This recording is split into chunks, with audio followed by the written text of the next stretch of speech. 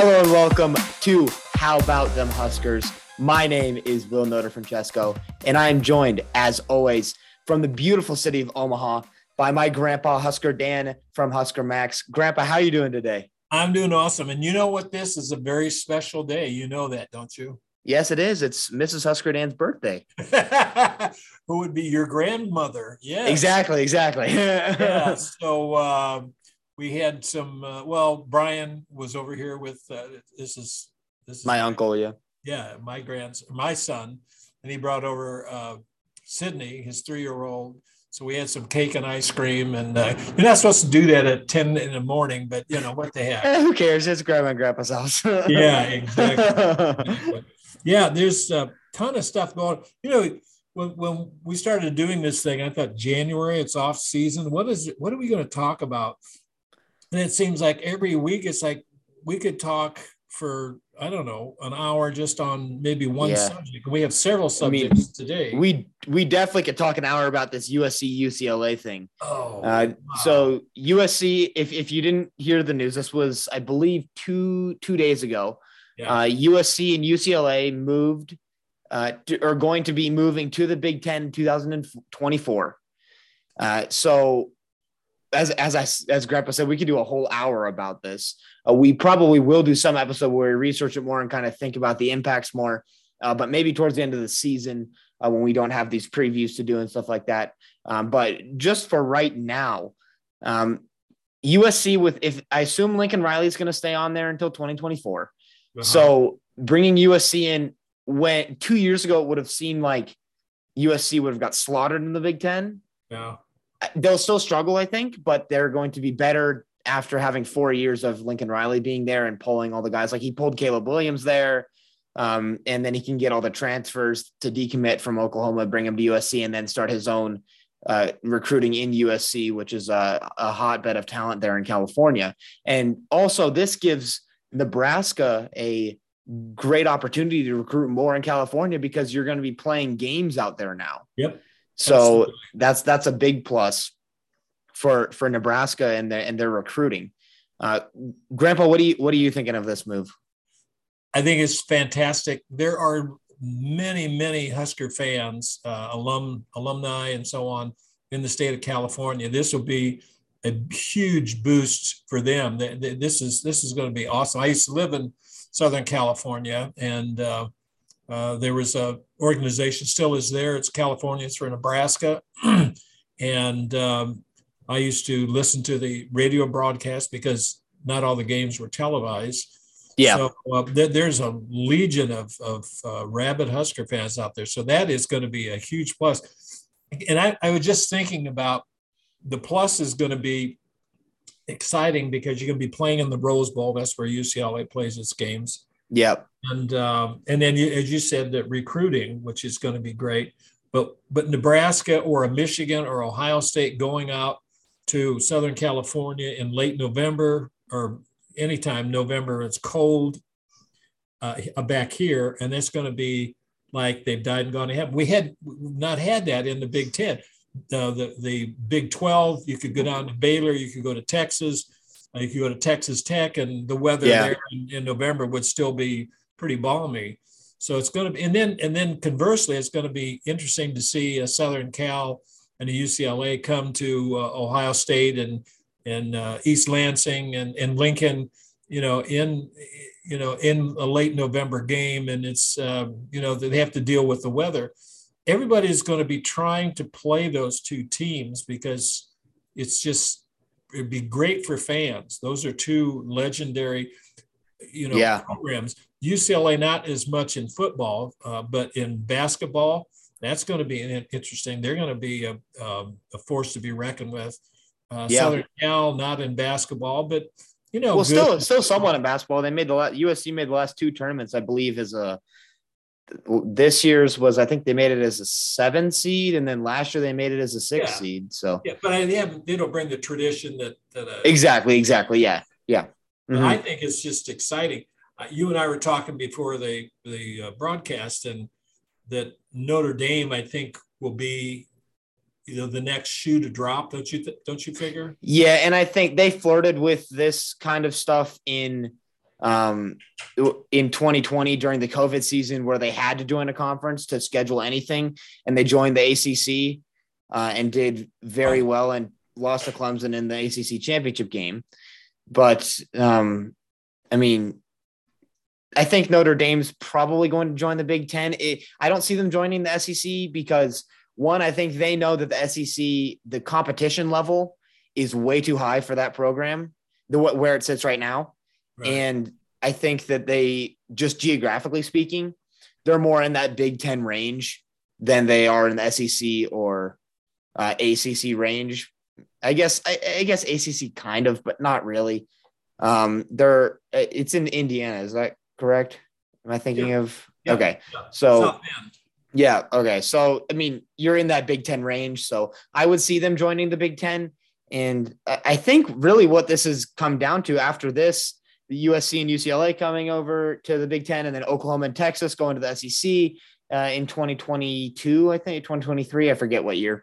But it's basically just going to become two big super conferences like the NFL is, where you have the AFC and the NFC in the NFL. It's going to be the SEC and the Big Ten in college football. I think that that's been kind of prevalent for a long time. You've just had to have the dominoes start to fall. And I think USC and UCLA coming to the Big Ten is one domino falling, and that kind of was set in motion by Oklahoma and Texas going to the SEC. And then I think Notre Dame's that next domino to fall, as you were saying.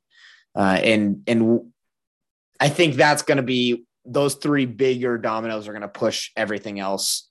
And I think probably in the next 10 years, college football is going to look much different conference layout wise than it has for the past 20 years. So what's the effect of the fans? You know, if the fans aren't happy, then nobody's going to be happy. But what do you think of Joe Blow sitting there going to games and watching on his television? Of these two super conferences, or USC and UCLA? Well, just the transition of college football. Are they going to be, they're not going to be turned off by this, or do you think it's going to be enhance their experience? I think it's going to enhance their experience because you get better teams in the same conference. You can schedule better games and higher caliber games that more people want to watch. So it's way more exciting because you get some weeks where there's like a total off week in college football. That doesn't happen a lot, but there are some weeks where Alabama's playing some weird FCS school, Georgia's playing some weird FCS school, or they're playing Vanderbilt or something like that. And so you get some off weeks. I think if you add in all these teams where you just stack these conferences with great teams, there's a very high percentage chance of there being a great game that everyone's going to want to watch every single week, which is just amazing for fans because that's what we love. We love really close games that are exciting between two great teams that are title contenders. So the more you stack those conferences, the more that you're going to get that kind of result and that kind of game. And that's why those non-conference games, they try to schedule games that will, like, for example, Penn State and Auburn. They played that game last year. They're playing it again this year. People want to see that. Those are two high caliber programs. Yep. So Big Ten against SEC, that's like basically the biggest you can get. So people want to watch that stuff. They're not just scheduling that to make their schedule harder. They're doing it to make more money as well as make their team look better if they win that game. Well, and you talk about, obviously fan interest, and that generates more eyes on the TV sets and so on. The Big Ten is about to sign $1 billion contract, television rights. Mm-hmm. That's a billion with a B. And I would think with the addition of those two schools, it's going to be even a greater amount. I don't know what that's going to be, but yeah. Everything is being motivated and moved by money, that's fine. And I agree with you. I think there are going to be some great games. The downside of this, probably the only one I can think of, is from Piscataway, New Jersey to Los Angeles is 2,800 miles. Yeah, that's true. You're going to get some weird travel times, but I think now with modern transportation, it really isn't that much of a problem. So, I mean, you play like those non-conference games, you can have Auburn and Penn State play, and they're basically on opposite sides of the country, just the top and the bottom. I guess they're closer than Rutgers and USC and UCLA would be, but I think it's not going to be that big of a problem. Just logistically, it seems like a little bit of a nightmare at first, but as soon as you get all those flight schedule and everything, I think it'll work out fine. So I think the attendance for Southern Cal and UCLA is going to, I believe, skyrocket. Yeah. They're used to playing. They don't play in front of that many people. When Southern Cal and the Bruins get together for their annual contest, yeah, they'll maybe sell it out if, but they'll have a lot of people there. But normally football is not a real big deal. And I got to think that Lincoln Riley, and I don't know who the coach of UCLA. Chip Kelly. That's right. That's correct. From Oregon. Correct. That they're going to be pleased with, I believe, just the additional people who are going to be interested in that sport. And if Michigan comes out or Nebraska comes out, you're going to see sellouts. It's going to be a big deal. I'm pumped up about this. I really am. I think it's going to be great. Yeah, and as I said, I think that we'll have to spend more time talking about this USC UCLA thing on another episode and really just dive deep into the effects of what this is going to have on the Big Ten and then college football as a whole. So yeah, we got one other thing in our upfront news segment. The Nebraska got a 2023 commit, a 3-star wide receiver, Barry Jackson from Georgia. Grandpa, what should the people know about him? Well, I just looked at highlights of his playing, and he doesn't. The first thing that stands out, he doesn't have breakaway or blazing speed, at least that I can tell. You don't know who he's going up against, but he returns punts and kickoffs. But the thing that I think that you'll see when you look at his highlights is he's tough and he has great hands. Now, he's a $175 and 5'11". He's going to have to probably put on some weight before he plays, get in the Husker nutrition and weight program. Yeah. 175 pounds. He's, I wouldn't be surprised if he bulks up another 15, maybe 20 pounds, something like that. Yeah, I think so. I mean, to play at a college level, you need to be, especially wide receiver, you need to be about 200, 205 maybe, depending on what kind of receiver you're going to be in college and the pros. But yeah. Right. Right. Yeah. So that's all we have for upfront news segment. Unless you have anything else, Grandpa, that you have on that. All right. Let's move on to our main subject for today, which is the secondary. And we're going to do a preview of that. This is our second to last, group preview. Yep. This one's kind of lumping together a bunch of different rooms. We're not going to break it down by the cornerbacks, safeties, and defensive backs in single episodes. It's just going to be all in this one. So we'll start with the players that left the program / got drafted, that kind of thing. So this is what we're losing. We lost, most notably, Cam Taylor-Britt, who got drafted by the Bengals in the second round. He was an absolute menace last year. He had been for the past 3 years. So that is a big loss for Nebraska. His numbers don't really show too much of like his impact. They kind of are a little bit of a disservice to the player that he is. He only had 51 tackles, 3 TFLs, 1 sack, and 11 PBUs, 1 interception, and 1 block kick last year. So those numbers don't pop at you that much, but he was everywhere on the field.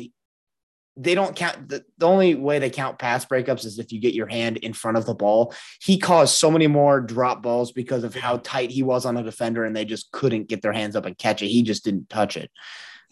So that's a big loss in the cornerbacks corner, especially. And then we also had Nadab Joseph. He just left the team in January. I didn't find out why. Do you know, Grandpa? I do not know. Okay. So he just left the team in January. And then safeties, Mason Neiman left.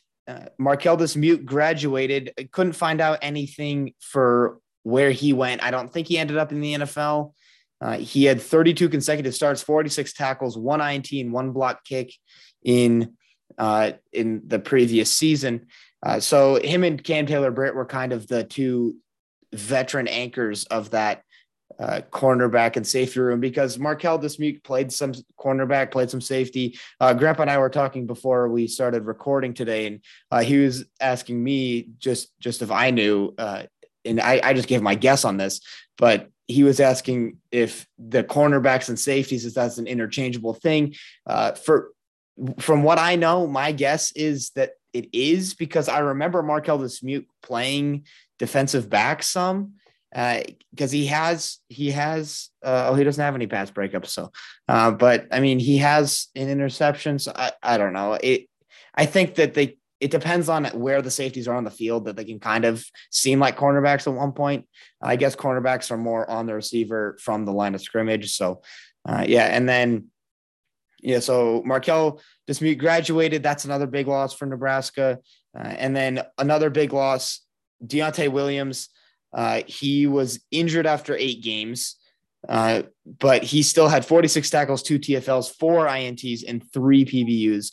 So his impact could have been even more after if he didn't get injured that year. But we got to talk to him. He got picked up by the Seattle Seahawks. So yeah, that was that was just another big loss. The 3 guys that Nebraska lost that were going to hurt the most: Cam Taylor-Britt, Deontay Williams, and Markel Dismuke. Those guys, just name value. There's not really a lot of, I was looking at these names on the little sheet that Grandpa provided here for me of the defensive backs coming in, and only one I kind of recognized was Quentin Newsome. Everyone else I hadn't really heard of. I guess Miles Farmer fits in that too, but he played he plays safety, and then Noah Pola Gates, who we'll talk about in a second. But yeah, and then other defensive backs that left the program. I don't know what the difference is between a cornerback and a defensive back. I just think of them as the same thing. And I'm pretty sure that most people can just think of them as the same thing, as long as we're not having to coach this position. So Malik Williams, AJ Collins, and Peyton Wheeler all left the defensive backs room. Did they all graduate? Do you know? I have no idea. I just tried to find as much as I could, and they didn't play much, so I don't think it's any kind of a loss. But definitely not. The 3 you mentioned, those 3 guys together: Cam Taylor-Britt, Markel Dismuke, and Deontay. They had a total of 143 tackles, 5 TFLs, 14 PBUs, 6 interceptions, and 2 block punts. So they're going to be missed. And then that leads us to, okay, who did they go out and get? I think, thankfully for the transfer portal, there's a back door and there's a front door. The back door, we talked about those guys who left. The front door, Travis Fisher, he's in his 5th year as the secondary coach at Nebraska. But he got Tommy Hill is an interesting guy. He's a cornerback from Arizona State. Last year, he played in 11 games, and these numbers aren't, stand out. He had 9 tackles and he returned 4 kickoffs for 79 yards. Those aren't overwhelming or knock your socks off stats, but potentially, I think he probably has a chance to improve his game. Then they got actually a transfer from Northern Iowa. He was playing an FCS school. Omar played in 29 games through 3 seasons. We had 140 tackles, 13 PBUs, and 8 interceptions. And now that's playing in an FCS, program. I get that. And then Fisher went out and got Javier Morton, and he's a transfer from the JUCO transfer from Garden City Community College. He played in 9 games for Garden City last year with 20 tackles, has a sack, a couple of pass breakups, and a fumble recovery. So, does this translate into the Big Ten? I have no idea. But they got some players with some experience. In a lot of cases, the differences between an FCS and an FBS player aren't that, big. You look at Samari Toure for last year. He was playing for Montana. a year before that, and he came in and almost had 1,000-yard season. So I don't necessarily discount anything. It's he was a JUCO player, and then they get I don't know if it's Kane Williams or Kayani. I'm not sure how he pronounces his name, but he's a kid from Alabama, and he played. Okay, you play a powerhouse like Alabama, you're not going to probably play a lot, and because you got to wait in line. And he played in parts of a couple of seasons for the Tide. He had 10 interceptions. That's not too shabby. So we'll have to wait to see what these guys are going to do. The new players. I don't know if you have any thoughts on that, Will. Yeah, no, I mean, as you said, the Omar Brown thing, I don't know, and with Javier Morton, I don't know how much those will transfer because it is an FCS and a JUCO level.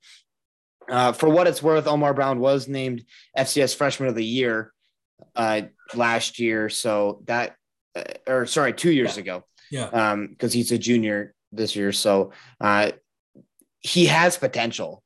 And I haven't watched too much game film of him at Northern Iowa, but Northern Iowa was getting better at one, recruiting, and two, on the field recently in the FCS. So he's playing better teams. They're playing deep into the FCS playoffs for the most part. I think like this year they got out third round. I could be wrong. I don't follow FCS that much. So I could be totally wrong. I have no clue, but he could be a big piece of this Nebraska cornerback core. If his level of play translates, at least 75% of it translates to the Big Ten, he'll still be pretty good and set for the Big Ten defensively and for Nebraska as a solid cornerback.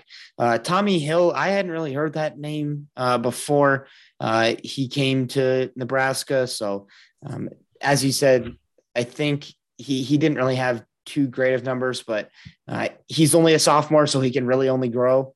And that's the plus side for Nebraska. And then Kyan Williams, or however you pronounce his first name, we'll have to look at that for when the season. But I think he will have the experience and learning ability necessary to become like a star in this Nebraska defense. He's only a redshirt freshman.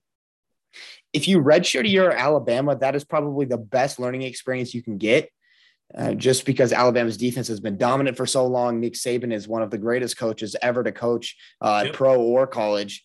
So just learn. I hope that he learned and just soaked in information during his redshirt season, which I imagine he did. And then he'll play it out with Nebraska hopefully this year and keep growing under Travis Fisher. So, yeah. So what do you look for the players that are already on the roster? We picked up a couple of transfers in the JUCO transfer. What do you look for the players already on the team? So right now, the guys that are standing out to me, we'll start with the cornerback room. Quentin Newsome is he's the most experienced one in there. He had 57 tackles, 2 TFLs, and 4 PBUs last year. He started in all 12 games. He's a junior, so hopefully he'll be around for another year after this year to learn even more before he gets hopefully drafted in the NFL. But he's going to be kind of the leader of that cornerback room. He can hopefully bring in Tommy Hill and Omar Brown. Omar hopefully can help Quentin kind of run that room and be leaders there because they have the most experience by far over all these guys. Now, the only one that would be close would be Braxton Clark, but he was injured in 2020. He played in all 12 games, but again, you had Cam Taylor-Britt kind of splitting time with you along with Quentin Newsome. So I don't know how experienced he is. He doesn't have, his numbers aren't super eye popping, but that's my guy for cornerbacks. For safeties, there's not really a lot of experience coming in. As far as what I can see, you have a lot of young guys. Miles Farmer is probably the best safety that we kept. He played in 12 games.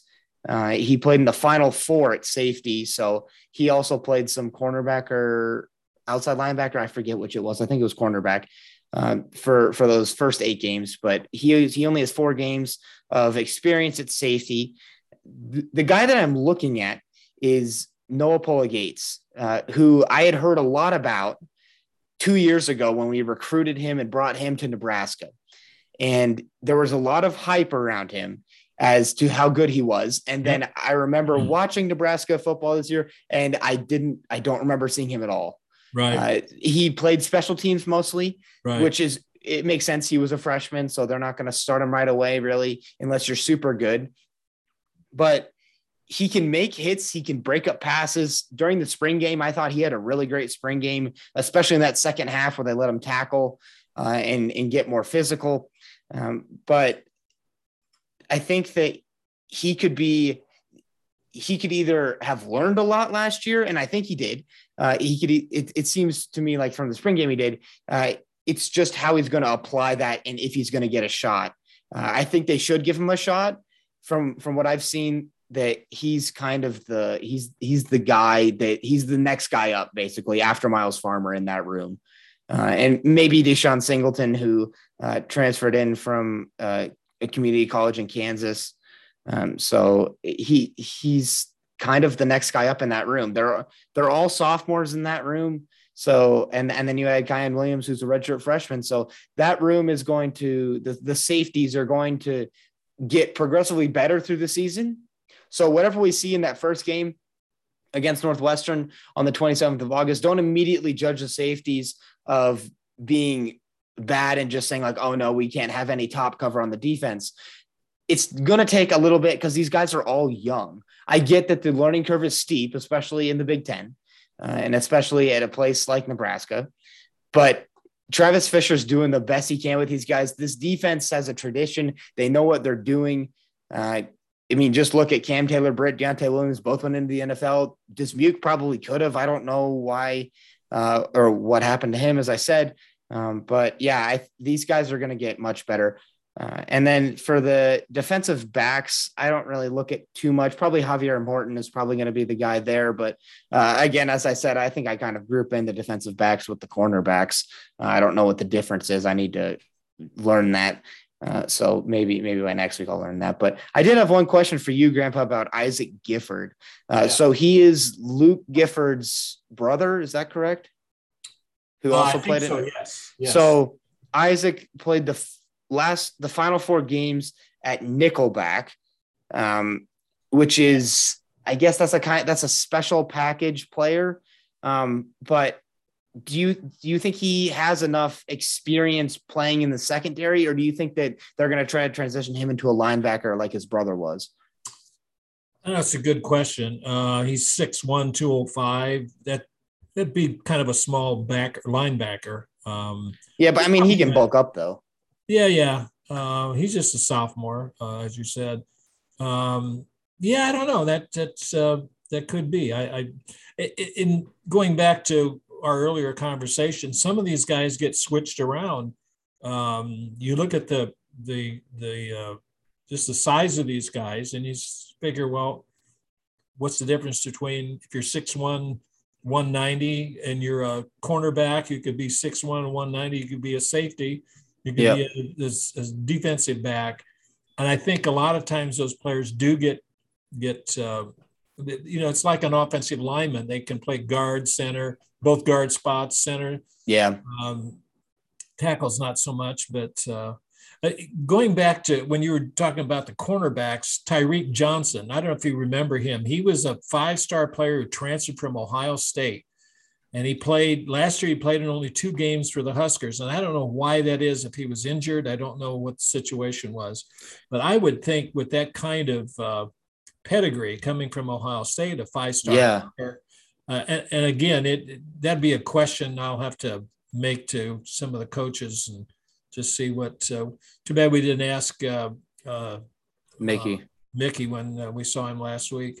It'd just be interesting because, again, Nebraska gets 5-star players. We don't get a ton of them, but how come he played in just only 2 games last year is Yeah, that is kind of weird. He does seem a little bit small. He's only 190. So maybe they just thought that he would hurt himself too much or something like that. And they just were trying to get him to gain weight or something like that. I don't know. But that is weird. You would play a 5-star recruit from a pedigree, from such a prestigious program like Ohio State in his first year, especially maybe it's just that Nebraska didn't really need him that much and they just want to develop him. And maybe Ohio State's defensive backs and cornerbacks play so much differently from Nebraska's that there needs to be an extensive like retraining kind of thing. I don't know, but we're just speculating right now. So, but hopefully he plays more this year and we get to see what he actually can do because we didn't really get to see that last year. Exactly. So,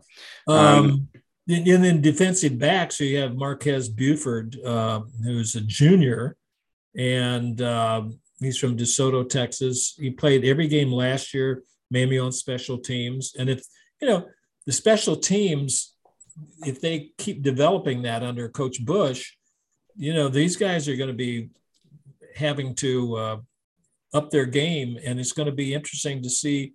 And I think it's not an if, but when it happens, that you're going to hear a lot more from some of these players who have been on special teams. And our special teams have been so poor. These guys don't get much recognition. But this might be the year that they break loose. Yeah. I agree. I think that these guys can definitely make a big impact. Both the guys that don't start for Nebraska, they can make a big impact on special teams. And then the guys that do end up starting, there's a lot of potential here. That's what I like about this, the secondary. There's a lot of potential here. We talked about linebackers last week. There's a lot of experience there. There's a lot of experience on the defensive line. There's a lot of potential here. So you have to use that correctly. And I think that Coach Fisher is going to be able to do that. You have a few guys with experience. They have to take leadership roles in this secondary room and teach all these younger guys the tradition of Nebraska, how the mentality. And I think this is a great year to kind of reprogram the mentality of Nebraska football and we're coming at you. We don't care what team you are. We're going to hit you in the mouth over and over and over for 4 quarters. So this is a great year to do that. I think they can definally do that. But I have nothing else on this secondary room. If you have anything else. Who do you have, or what did you get a chance to look at just the freshmen and redshirt freshmen who are already in the program? Most of them don't have much playing time, but anybody stand out there that you think might be a future star? I think Gage Stenger from Omaha. We talked. I forget if we talked about him on the podcast or if we just talked, you and me, before we had the podcast about him. But I think he has a lot of upside from Nebraska. So he's got that. He knows what Nebraska football is like. He's seen the black shirts play for. I mean, he's probably 19 or so. He's probably watched them for a good majority of his life. And I think that he can definitely be developed into a talent based off what I've seen from him in his high school tape. He was a quarterback in high school. So he was recruited not to play quarterback, but to, it'd be interesting to see where he ends up. Maybe the kid has another growth spurt in him, and who knows. The other one I look at, and this is not a lineup deep in experience, as you can imagine, freshman, redshirt freshman, but Michael Booker III, his dad won 2 national championships at Nebraska, son of Michael Booker. The genes, let's hope it produces another great defensive back and Michael. I'm anxious. I'm going to be watching him just to see how he progresses and what kind of role he plays, not only this fall, but years to come. Yeah, for sure. All right. I have nothing else in the secondary room. If you're all good. I don't either. All right. Next week is going to be what? Special teams. That'll end this. That'll end. Yep. So that's our last one in our series of previews here. And then we really have almost basically a month until the season starts. And we have a bunch of guests lined up. I hope we can get them all in. Yeah. So after the special teams episode, I'm going to try and contact Tommy Armstrong, see if he would like to come on maybe the week after that. And then we're trying our best to get Tom Osborne on here so we can talk about, because he was the last Nebraska coach to coach a game that was played overseas in Japan against Kansas State in the 80s. So I think that actually that was 91 or sorry, 91, right? But yeah, so we're trying to get some guests lined up so we can keep some great interviews coming out to you guys before the season starts. But other than that, we will be back next week with special teams, and make sure to tell your friends, tell everyone on the street about the podcast. And thank you guys again for, sure, you can tell your enemies. That's okay. But thank you so much for downloading the podcast. As always, we had over 100 downloads on the last episode. Again, you guys are absolutely amazing. That means a lot to us. And as I always say, or as I usually say, because sometimes I forget, but this podcast is your guys', not ours. Because if you guys aren't listening, then there's no point in us doing this, because no one's taking enjoyment from it. So we love to hear from you guys. If you have any questions for us, so you can send those on in to wrswpodcast@gmail.com. And wherever you're listening, make sure to leave a 5-star review if you can. That would be awesome. That helps us, helps more people find the show so we can grow the community. Yeah, that's all I have. So we will be back next week with special teams. And as always, go Big Red.